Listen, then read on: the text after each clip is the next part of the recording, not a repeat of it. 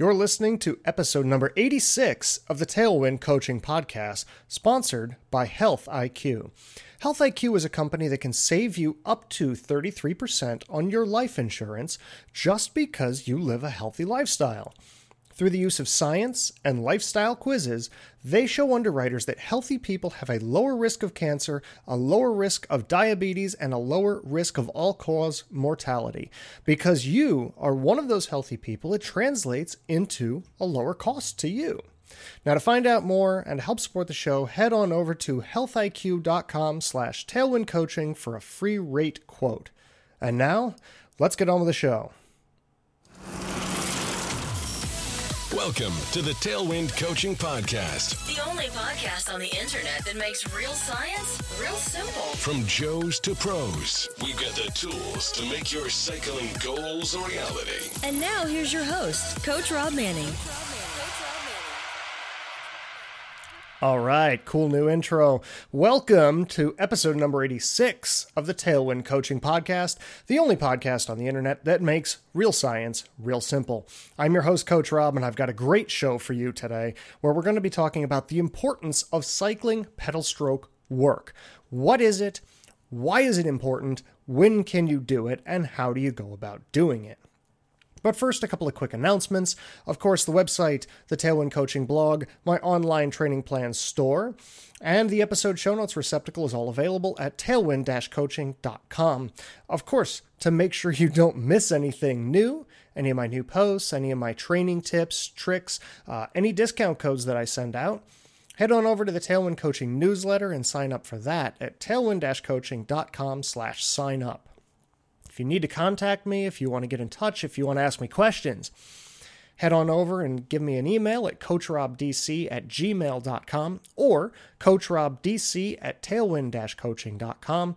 You can follow me on social media by heading over to the website and look for the About option in the menu. It's on the upper left-hand side of the screen. And of course, if you enjoy this podcast, I encourage you, head on over to iTunes and rate the podcast 5 stars on iTunes. Every 5-star rating helps me move up the ranks, reach more people, and get more people to learn how to enjoy riding their bike a little bit more. I don't charge for this podcast. I like getting people out on their bikes, and I like seeing people have fun riding their bikes. So the more people that can get this advice and the more people that can enjoy it a little bit more, the happier I am. It's great free service, and I love providing it. Of course, if you do enjoy the podcast and you want to give back a little bit, consider doing some of your Amazon shopping through one of my affiliate links. It costs you nothing and it helps support the show. And there's a link for that right in the episode show notes for this particular podcast, which will be tailwind-coaching.com/86. And of course, lastly, for any of you who are longtime listeners to the show, you know you can always take 10% off anything in my online training plan store with the discount code podcast10. All right, all the housekeeping out of the way. I do want to just touch on this real quick. A couple of people have mentioned that you haven't heard from me for a while. And, where's the podcast been? What's going on? Is it continuing? Is it not continuing? What's the story here? I've been really, really, really busy trying to do a little bit of rebranding. There's a lot of stuff happening with Tailwind Coaching right now that I'm working on to bring you a more complete coaching experience. I'm working with a number of you right now. I'm working actually with a bunch of you right now on very specific goals, very specific training programs. I'm also working on sort of reworking how I do my one-on-one coaching. I'm bringing on a partner inside inscyd.com if you want to take a look at them. What it is, it's a very physiologically specific algorithm that allows you to take power data, or if you are so inclined, lactate threshold data or lactate data, plug it into a very specific algorithm and get a deep dive into your own physiology. I teased it in an email that I sent out very recently. I've gotten a lot of questions about it. It's coming. Don't worry. I just have to figure out how I really want to adapt it, how I really want to enact it, and who the best audience for it is. Because it is indeed a very specific training tool that really I don't think is going to be for everybody. I'll say that right now. But I think for those of you who are really very dedicated to a specific goal or a specific cause, I think it's going to be a huge, huge tool for you. And I honestly do believe that tools like Inside are going to be the future of cycling training. The specificity that it allows, the attention to detail that it allows, is second to none. And there's a reason why professional athletes like Peter Sagan, all of Lotto NL Jumbo, Bora Hansgrohe, Katusha, Tony Martin, if those names mean anything to you, you'll understand the value that's placed in this program and this testing protocol. So I'm really working hard on getting that to you guys, figuring out how to get it to you guys, how to get it to you properly so that you can use it to the best of your ability and fully in terms of experience. So that's happening. I've also been working hard on kits. So that's up on the Facebook page. You can find the Tailwind Coaching Facebook page by going to the website and clicking on the Tailwind Coaching Facebook page link. So that's up there as well. So just as an idea of what's been going on kind of in my world, and why you haven't had a podcast for a while, that's going to be it. So enough of that. Let's get that taken care of, and let's get into the meat and potatoes of today's show, which is indeed the importance of cycling pedal stroke work. What is it? How do you do it? And why do you do it? And when do you perform this kind of training within your training program? All right. Had a nice sip of my coffee. I'm nice and refreshed. I'm ready to rock and roll here. All right. Why do we do some kind of pedal stroke training when we're riding our bike? Isn't riding our bike as simple as riding our bike? Well, yes and no. And, oh, that's the mic. Sorry. I just smashed the mic. That's great. Moving on. Isn't pedaling your bike just pedaling your bike? Well, yes and no. I mean, the old adage is it's like riding a bike. You never forget how to do it. That's true to some extent. You never forget how to jump on a saddle, push the pedals forward, and ride off into the sunset. However, your body does tend to forget how to do something efficiently. And this is something that applies to every sport, let alone cycling, triathlon, running, weightlifting, basketball, football, baseball. Any kind of sport has efficiency needs in order to master it, right? Now, I've talked about how efficiency can improve your training outcomes plenty of times in the past. In fact, there's a link in the episode show notes right here, and it's to a post called Be More Efficient, essentially. I really encourage you, take a look at that post, read it through in the entirety. It's really important. The recap on that post, though, is that human beings are really very, very inefficient creatures. We are about as efficient as a reciprocating engine. Okay, a reciprocating engine is something that you find on things like a lawnmower or a car. In those cases, a lot of the energy used to push the pistons is actually lost as heat. Human beings are very similar to any kind of reciprocating piston engine. We're only about 20% efficient while we're riding on a bike. Now think about that. Only 20% efficient essentially means that if you see 100 watts on that power meter, which I know most of you have now, and most of you are looking at and going, all right, I need to get more, squeeze more out of my body. How do I do it? So think of it this way. If you're seeing 100 watts on a power meter, your body is technically producing around 500 watts of energy. Only 100 of it is actually going into the pedals. Okay? The remainder of that energy is actually being lost to various body functions, whether it's digestion, whether it's producing adrenaline, whether it's heat. It doesn't matter what the actual process is. The point is you're losing 80% of the power that your body generates to something else, something that's not helping you go faster than the guy next to you. That's why raising your efficiency is such a phenomenal way to gain a lot out of your training, all right? Raising your efficiency by a few percentage points is a huge, huge difference. All right, so think about this again. If your body's only 20% efficient and you're putting out 500 watts, you're seeing 100 watts on your power meter.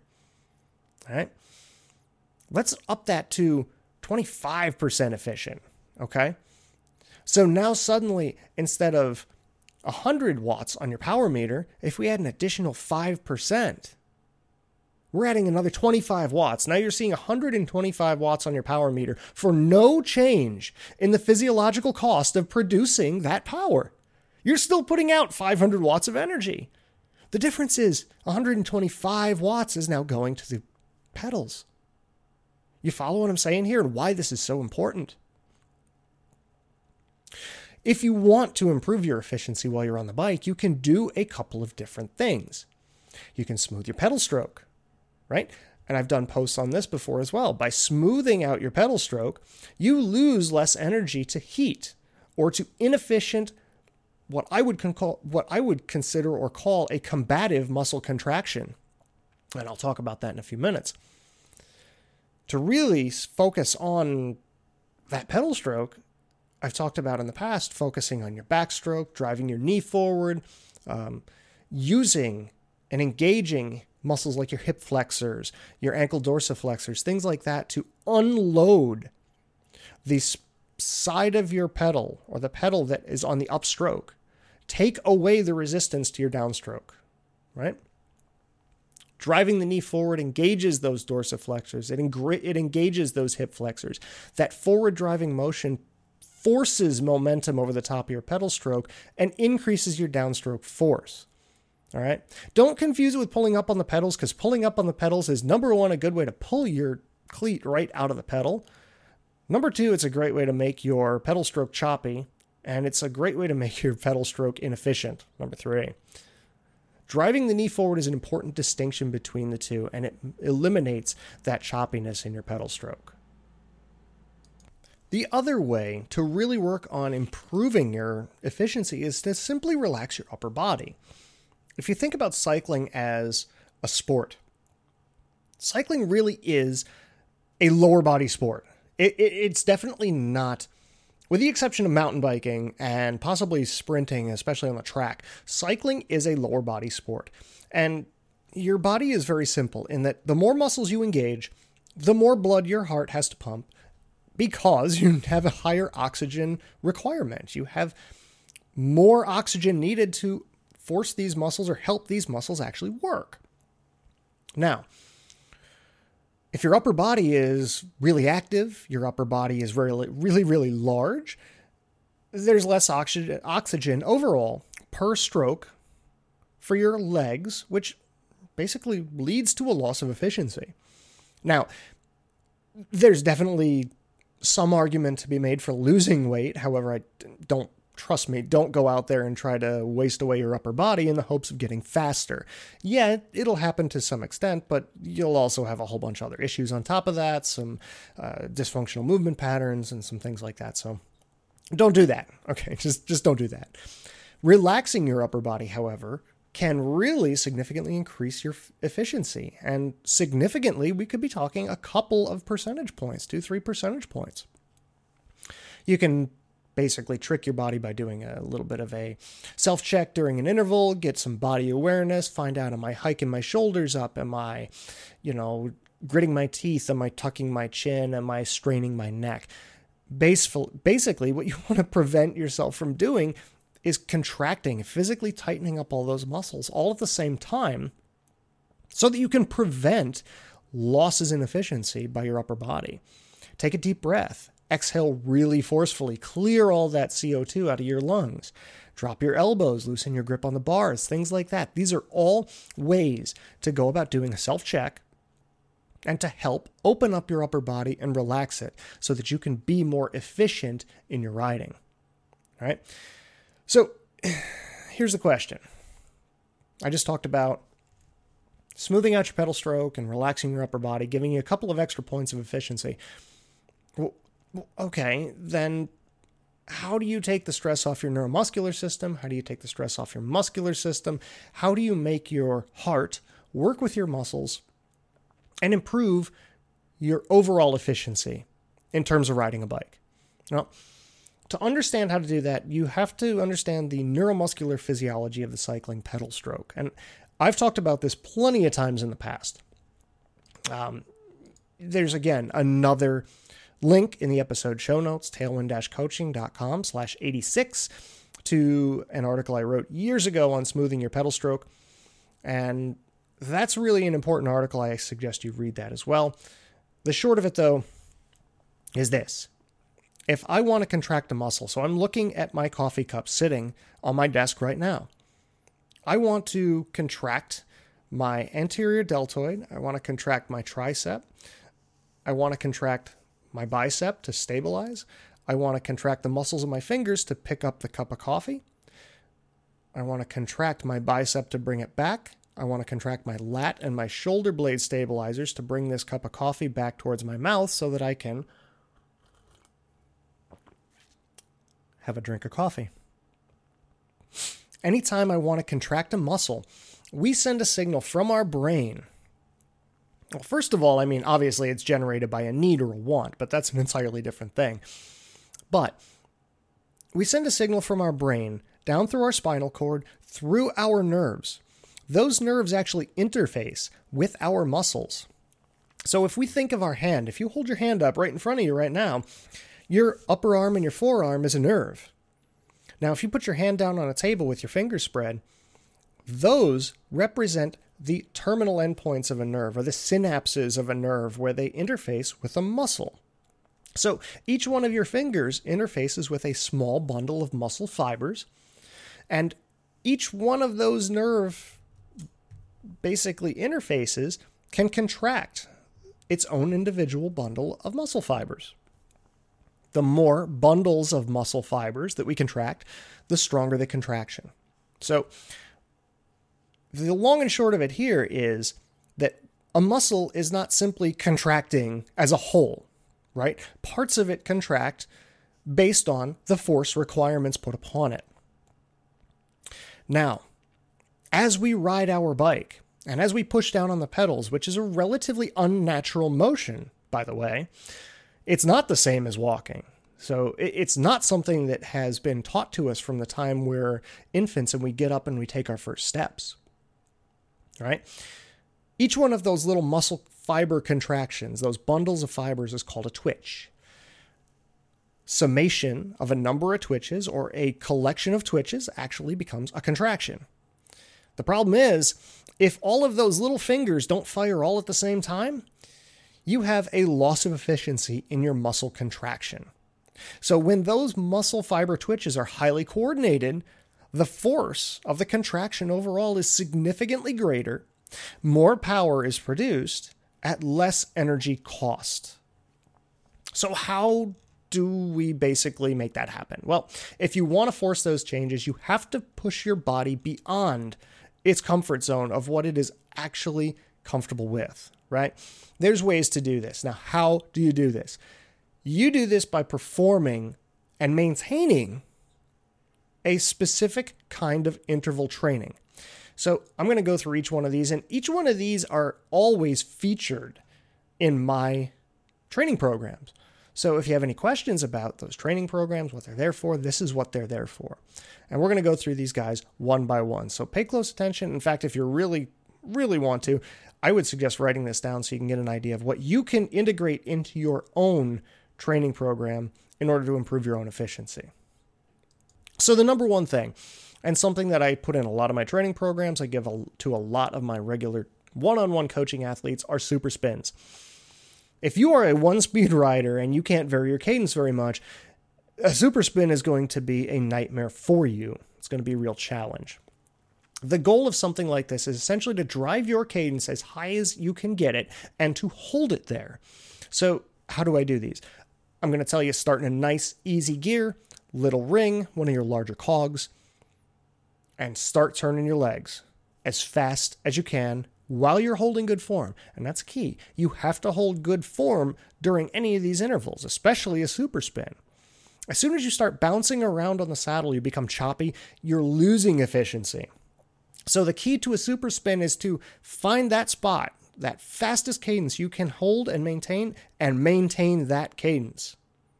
You need to aim to hold it for at least 30 seconds, working up to a minute or more as you get better for it. So the ideal target for this, for any of you who are curious, well, I've gotten and honestly, I've gotten a lot of emails that have said, well, what is the overall goal of this? Well, your ideal target should be able to hold 130 RPM, 5 to 7 reps, 30 seconds to a minute each. What does it do? It creates multiple things. It stimulates multiple changes, to be honest with you. The first change it stimulates is that coordination of muscle contraction, that coordination of muscle twitch.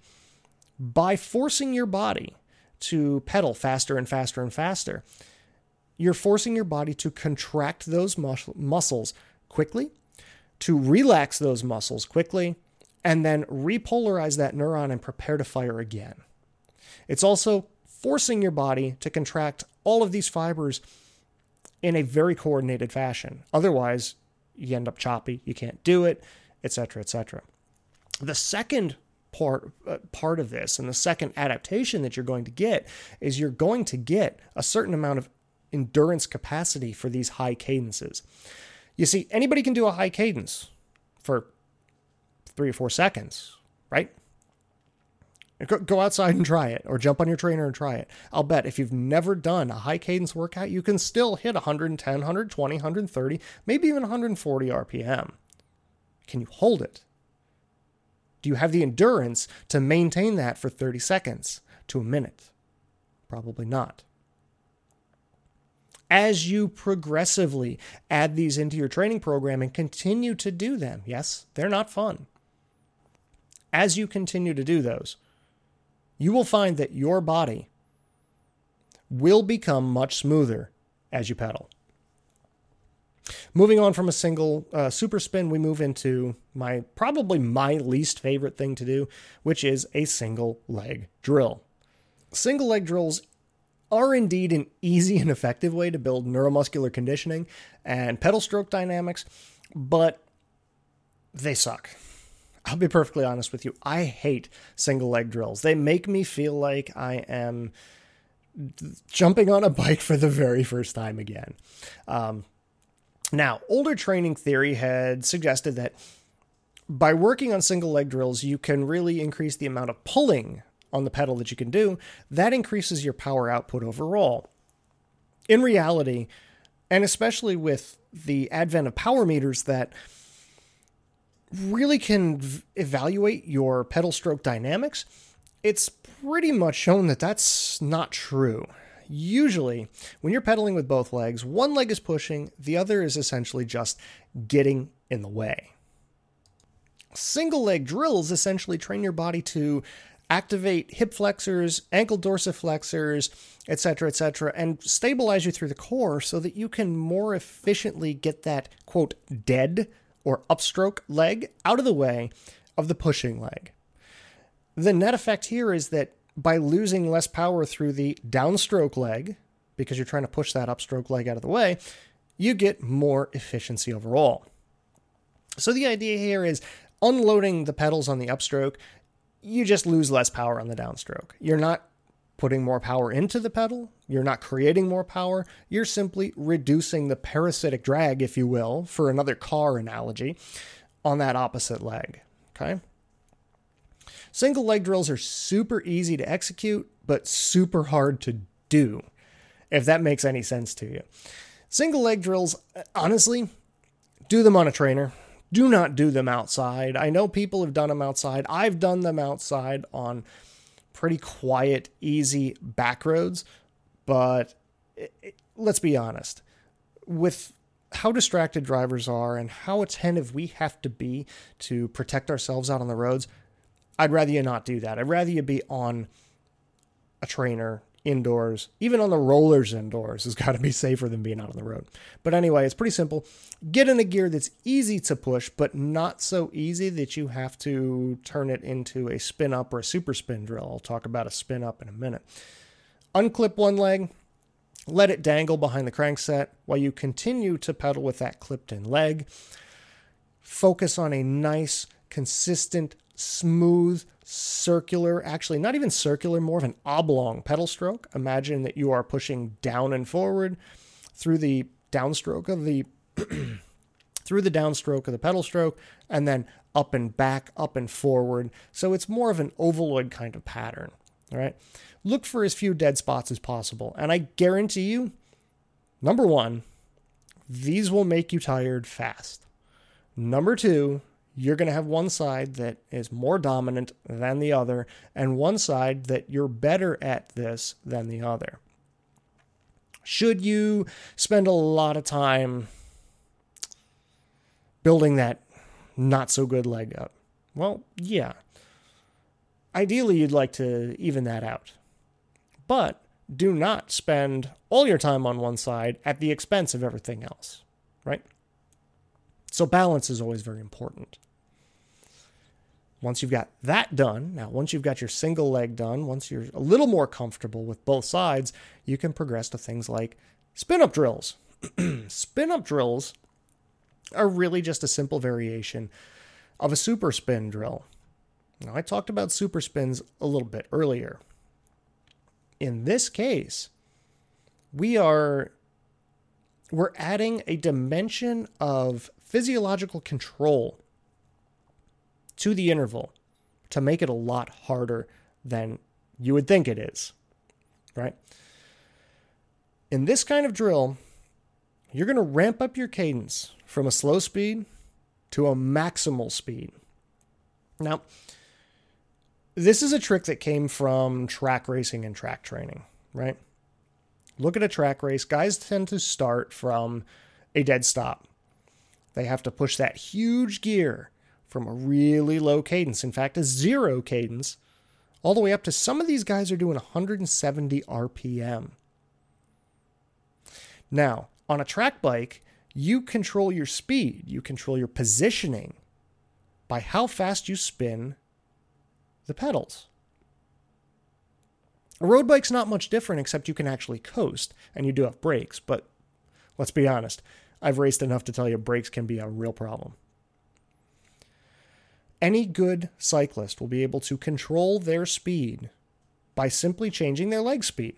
And a spin-up drill is how you do that. If you're in a pace line, or you're in a group, and the group suddenly starts to accelerate, a good cyclist can simply increase their cadence to stay with that group without having to shift their gears.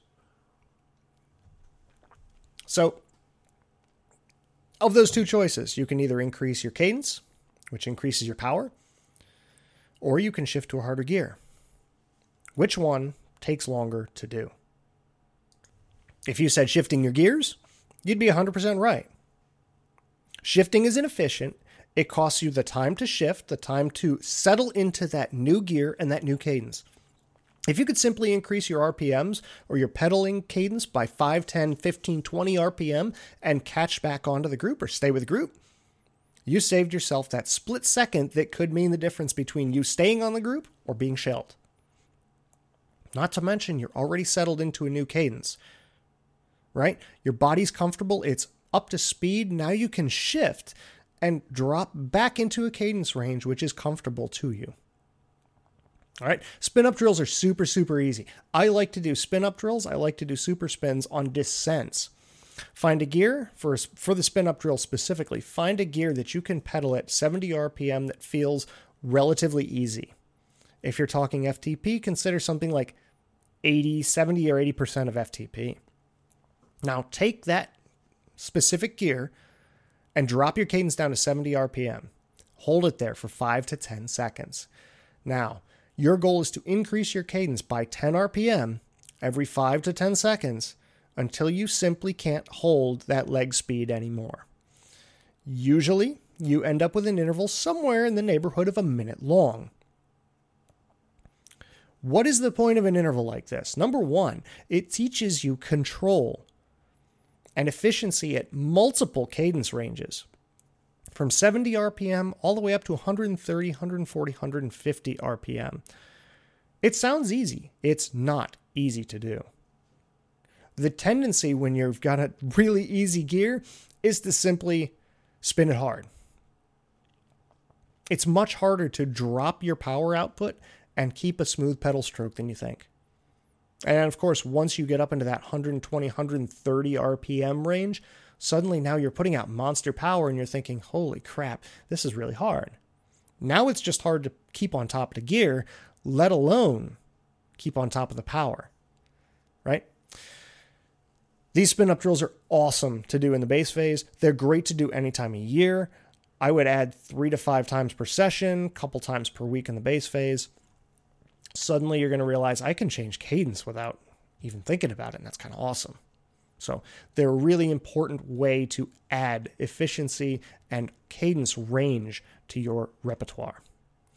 Now, before I get into this last drill that I love to do, in fact, this is one of my favorite drills to do. I love doing this drill. I actually get a great kick out of it, and I enjoy it quite a bit. But before I get into that, I'm going to give you a quick moment, a quick note from my sponsor, Health IQ. And I'm going to step back and actually have a sip of this nice Guatemalan coffee that I brewed up this morning. So I'll be right back.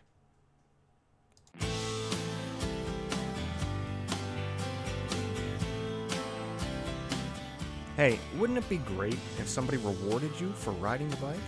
Well, you might not get a pro contract, but you can save up to 33% on your life insurance through Health IQ just by riding your bike. See, Health IQ knows the value of a healthy lifestyle, and they use specific science and data to secure lower rates on life insurance for health-conscious people like cyclists, just like you.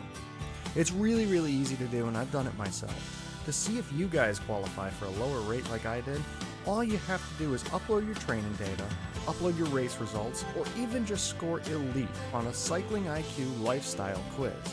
They can even reduce your chances of getting dinged for a positive family history or a pre-existing condition if you are otherwise healthy.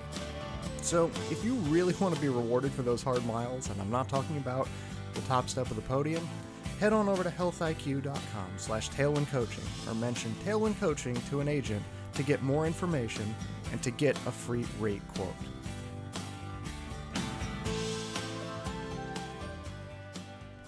All right, coffee in, and here we go with my last and probably my favorite pedal stroke training drill. In fact, this particular drill has so many benefits, so many things that it works on that it's impossible to simply call it a pedal stroke drill or an efficiency drill.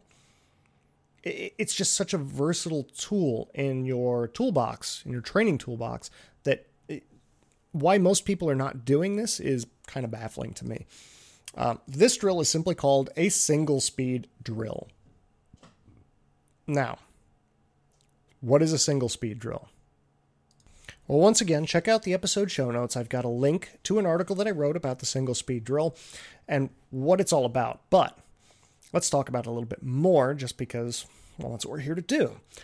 Single speed drills in themselves are a fantastic way to teach yourself, not treat yourself. I mean, you could treat yourself too, I suppose, with maybe ice cream after one, or pizza, or beer would be preferable, but I digress. Single speed drills are a great way to train your body to be more efficient, to train a proper pedal stroke, and get a significant dose of aerobic or threshold power type intervals in at the same time. The gist of this workout is this. You're going to find a stretch of road that you can ride right about your sweet spot cadence and essentially a specific power number. Now, what is a sweet spot cadence? Sweet spot cadence is very simply the average cadence that you used or your body settled on during your functional threshold power testing, right? So if you did a 20-minute FTP test and you averaged, say, 300 watts of power, and your average cadence for that 20-minute interval was 89 RPM, that's your sweet spot cadence. That's the cadence your body settled into in order to produce as much power as it possibly could for the duration of the interval.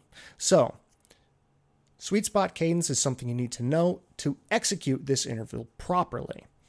So, here we go. Find a stretch of road. It can be, I prefer it to be moderately rolling.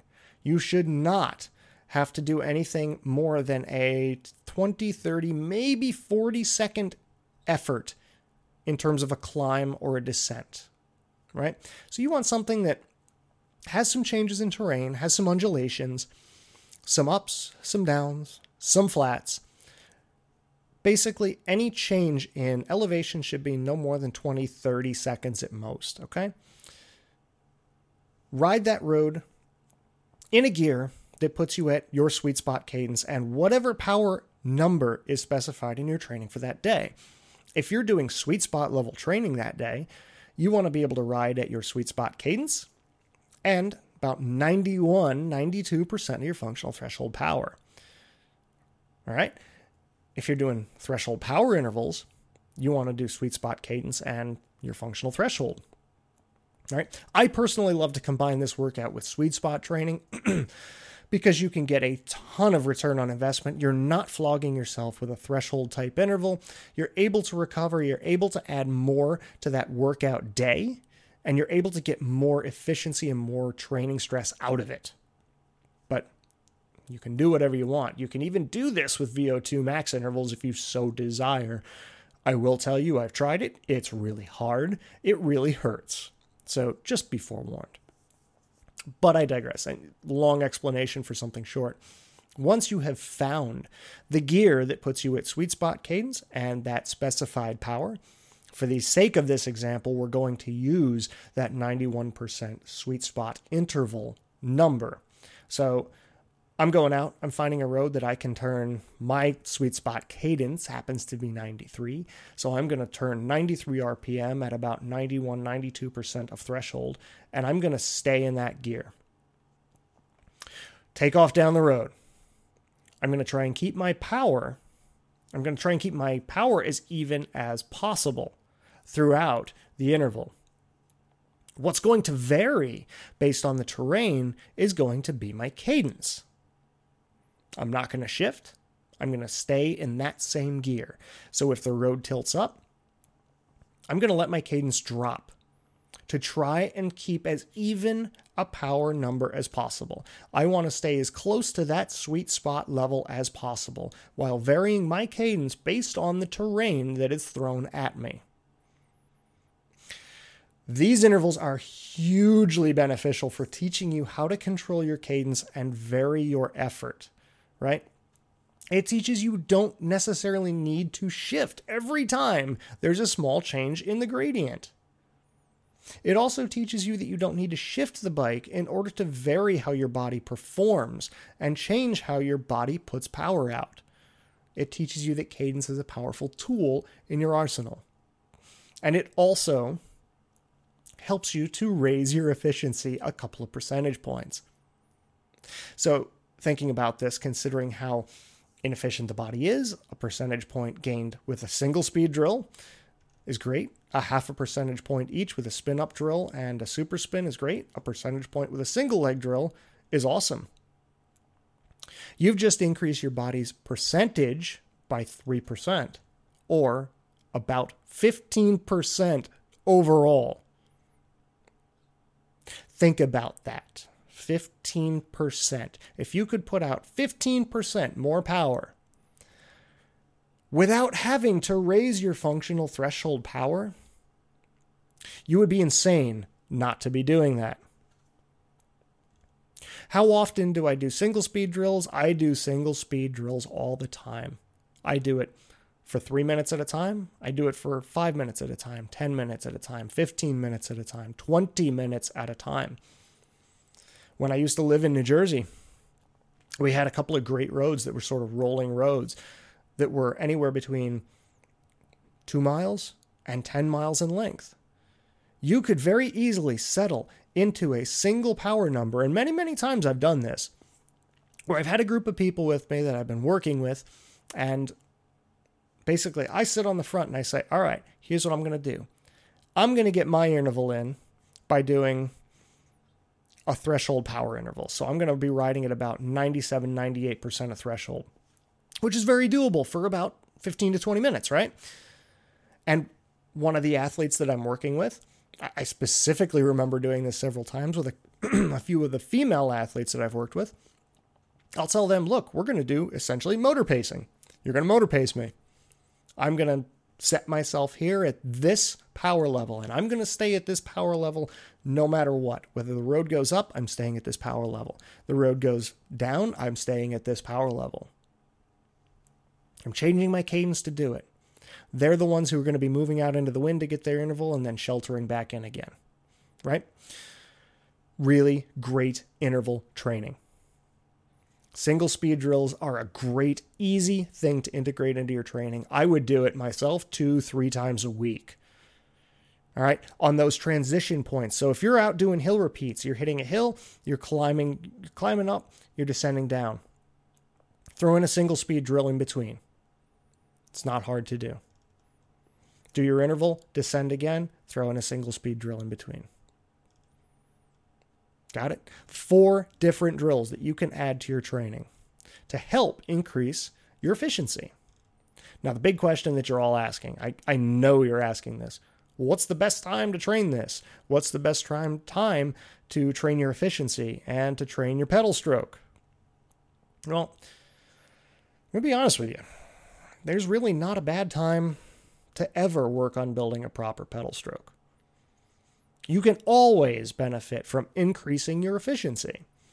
Sure, the base training phase is probably the largest opportunity to enhance your pedal stroke techniques because you have the largest amount of time that is away from structured high-intensity intervals.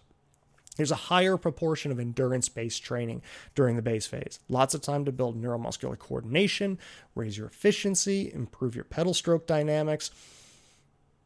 Once you hit the build phase, your focus starts to shift towards those event-specific high-intensity intervals training days.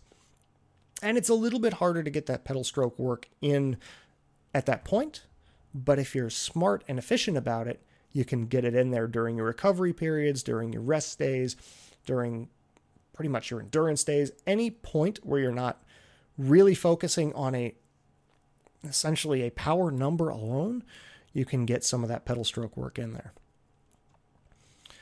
Now, something that I'll see people say is, well, I don't have time to do this during my high intensity days because I got so much work to do. Sure. Now, here's something to think about. You're doing a high-intensity climbing drill. Say it's a standing drill even. You're working on staying out of the saddle, building endurance out of the saddle. How do you build endurance out of the saddle other than become more efficient out of the saddle? How do you become a stronger climber? Become more efficient in the saddle.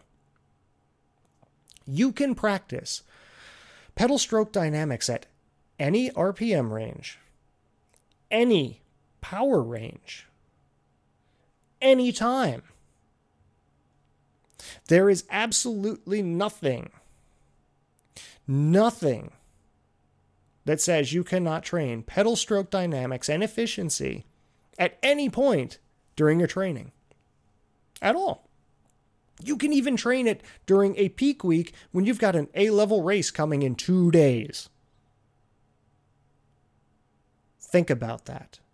Now think about your own training. Think about your own training programs. If you're using one of mine, it's built in there for you. If you're not using one of my training programs, think about your own training solution, whatever you're using, and where you can add this information in there. This is one of the keys, folks, to getting the edge on your competition. The best riders in the world are not hunting for increases in functional threshold power. For the most part, the pros all have physiology that is very similar to one another. What they're looking for are the little pieces, the efficiency in training, to squeeze the smallest benefit out of their body that they can. So the point here remains, whenever you train intensity, whatever intensity, there's a great opportunity to train efficiency as well. Guys, I know that's a lot of information. If you have any questions, feel free to email them to me, coachrobdc@gmail.com, coachrobdc@tailwind-coaching.com. Do not forget, head on over to the Tailwind Coaching website, tailwind-coaching.com. Don't forget to rate the podcast on iTunes if you liked what you heard. Don't forget to share it with your friends. And don't forget to subscribe to the Tailwind Coaching newsletter to get updates on further podcasts and other information that I have coming for you. Until next time, ride safe, ride hard, ride efficiently. Keep the shiny side up, keep the rubber side down, and I'll be talking to you again really, really soon.